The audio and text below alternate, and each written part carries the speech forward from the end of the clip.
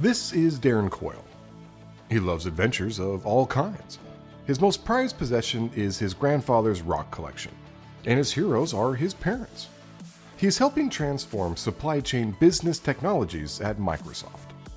What I love about my job is the pace. We are able to deploy really interesting manufacturing technologies to our own factory at a pace that I've never seen outside of Microsoft. In my 20 plus years in manufacturing technologies, Microsoft, as many people are unaware, is a manufacturing company. We build Xbox, we build Surface, we build Surface Hubs, HoloLens, keyboards, and accessories. The first big challenge was understanding the way the supply chain works at Microsoft. Everything from the sourcing, the plan, the make, the deliver, the care, the return, logistics. So just understanding the scope and the magnitude of our own supply chain. What are we doing in our factories today? What opportunities are there to improve the way that we build a product? What we know about the product, where the product is, the quality of the product, the speed of deploying products.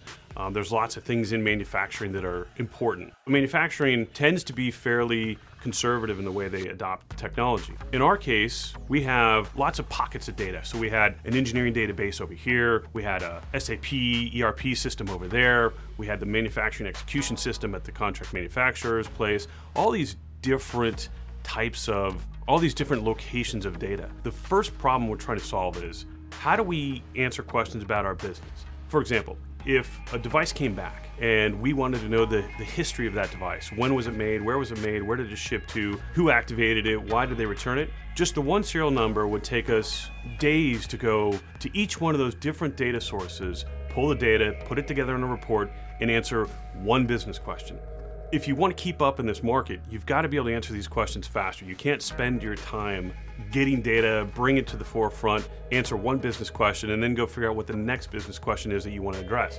That was the business problem we were trying to solve. Let's go connect all these data sources in one location. That way we can answer any question that we may have. Today it's a serial number, tomorrow it's a quality issue, the day after that it's a sourcing issue, and we don't have to go spend countless hours curating, manicuring, stitching together data.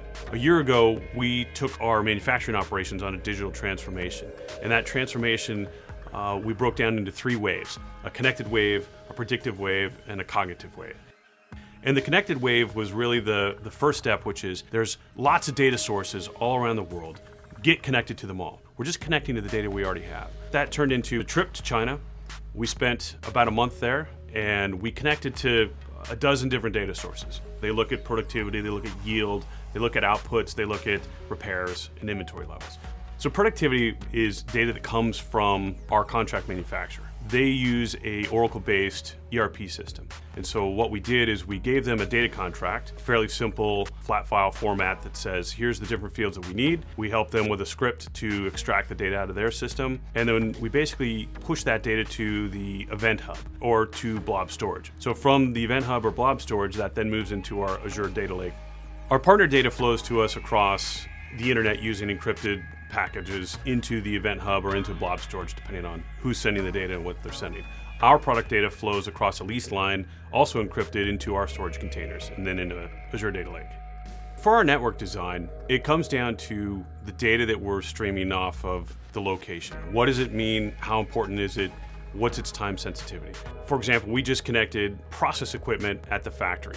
And so we're using a IoT gateway to Azure connection to stream data live into the factory and then turn that data back around to make real-time decisions. So the round trip is seconds. We just took the basic things that they use every day, reports that they trust, and we automated those reports. We got them into Power BI, we got the data moved into the cloud, some basic analytics behind it, and brought all that data back to the factory. Our first deadline was to get an operational control room for the factory. The 4-person team went out there, and in 6 weeks, we were able to automate their standard reports they looked at every day: productivity, shipments, yield, quality. Built them a 10-screen Power BI visualization room where they could look at all the data live all the time. We did all that in a 6-week period before the CEO came out to see an entire digital transformation of the way that factory was looking at data, presenting data, and reviewing data.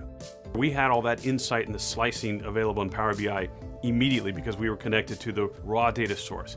We could answer questions about what happened yesterday or the week before. We could look at line-to-line comparisons. And all these things were instantly available and instantly answered with Power BI in the factory, which is what got the wheels started. Since we began a year ago, we've connected to our primary factory, we've connected to a dozen of our vendors, we've connected to our delivery mechanisms, and we've connected to our customer service mechanisms. We were able to do all of this over the last 9 months. That's in the connected phase. The predictive stage is kind of where we are now, where the data lets us see trends as they are occurring real time and respond to them. We can dispatch people to the floor. We don't have to wait for an excursion event to happen. We can see supplier data coming in. We can make decisions about how much to build, where to ship, based on all of this data coming to the surface real time, because we don't have to collect the data anymore. So for all of our automated test machinery, we did all of the statistical grading in the back end. Okay. So that when it came into Power BI, it already had a sort of a ranking as to whether or not this piece of data was important or not, which then goes into the heat maps, which allows us to find the data quickly.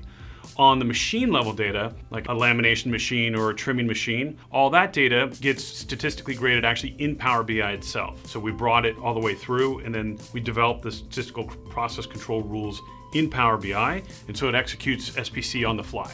So we have both. The cognitive wave. It's now there for us 24/7. We've had dozens of conversations with these manufacturing operations that see the same thing. They laugh in the same way. They say, oh yeah, we run our factory off of Excel. We run our factory off of PowerPoint. And we have the same challenges. It takes us a week to answer one business question. And we show them in 5 minutes, and we bring up Power BI and show our factory. And we're like, look, I can tell you why I missed production today. Oh, I am short parts from this vendor and I have a bunch of stuff stuck in repair. And we show them the power of the visualization layer and the pace that you can answer questions. And then we go back and tell them again, take advantage of all of the machine learning and the AI and the intelligence, the insights, and let that then drive your business. The cognitive wave is where we allow the machine learning to solve complex problems for us. And we focus on manufacturing operations and supply chain operations.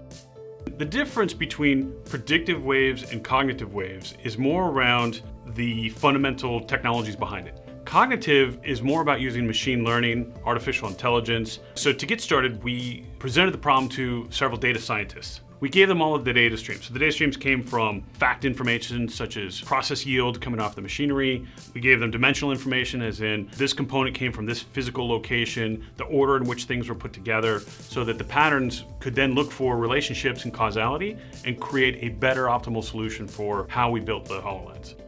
Large big data platform analysis to solve complex problems, not necessarily things that are occurring at this very second, but things that are occurring over longer periods of time. This sort of analysis by a human would take weeks and weeks and weeks, trial and error, lots of computation, MATLAB, and those kinds of computational programs to come up with the same answer. But by using machine learning and doing the pattern recognition, we were able to come up with the answer in just days. For example, optimizing the minimum material conditions of a kitted device.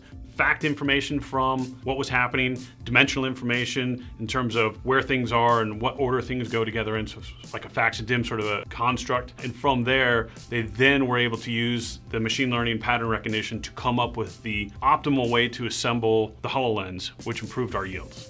So these are the kinds of machine learning algorithm things that will let us get to a cognitive in a faster pace in our manufacturing operations. The big future for cognitive and AI is to tackle problems that haven't been addressed yet in manufacturing, simply because there was not enough data available, not enough computation, not enough pattern recognition to be able to do these things. You could do other examples where you look at the way that you build a device and you feed it design of experiments, and it can generate better ways to assemble a device, or it will be able to predict what will happen in the future if you use component A versus component B.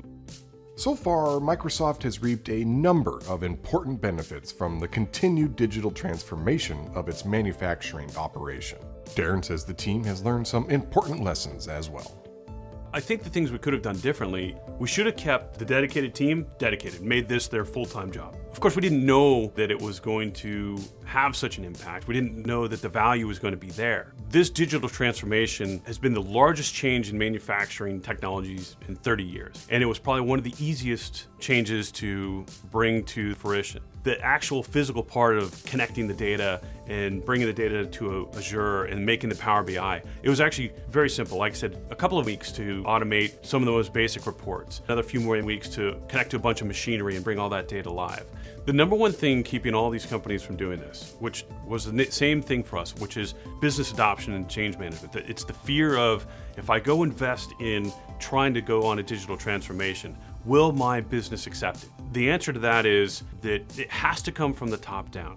When our corporate vice president said, we're going to do this, he was relentless for the 2 or 3 months that it took for everybody all the way down the organization to believe the data, to see the change, and to get on board. Once you get that change management started, the flywheel begins, and then it perpetuates, it feeds itself. The beauty of the architecture is we've moved from systems of records to systems of records and a system of intelligence on top of that. We're not changing the fact that the data still exists on the machine or the data still exists in an ERP system. We are simply moving all that data up to a system of intelligence. We've seen value in productivity gains, people not collecting data anymore. We've averted product loss in the tune of millions and millions of dollars. We've optimized operations in and around just the data that we're getting from the insights. The payback, the value to the implementation is measured in days and weeks, not years. In our 10-part video series, Expedition Cloud, Microsoft technical experts will share the inside story of Microsoft's journey to the cloud, including proven practices, things we do differently, and advice for customers on the same journey towards digital transformation.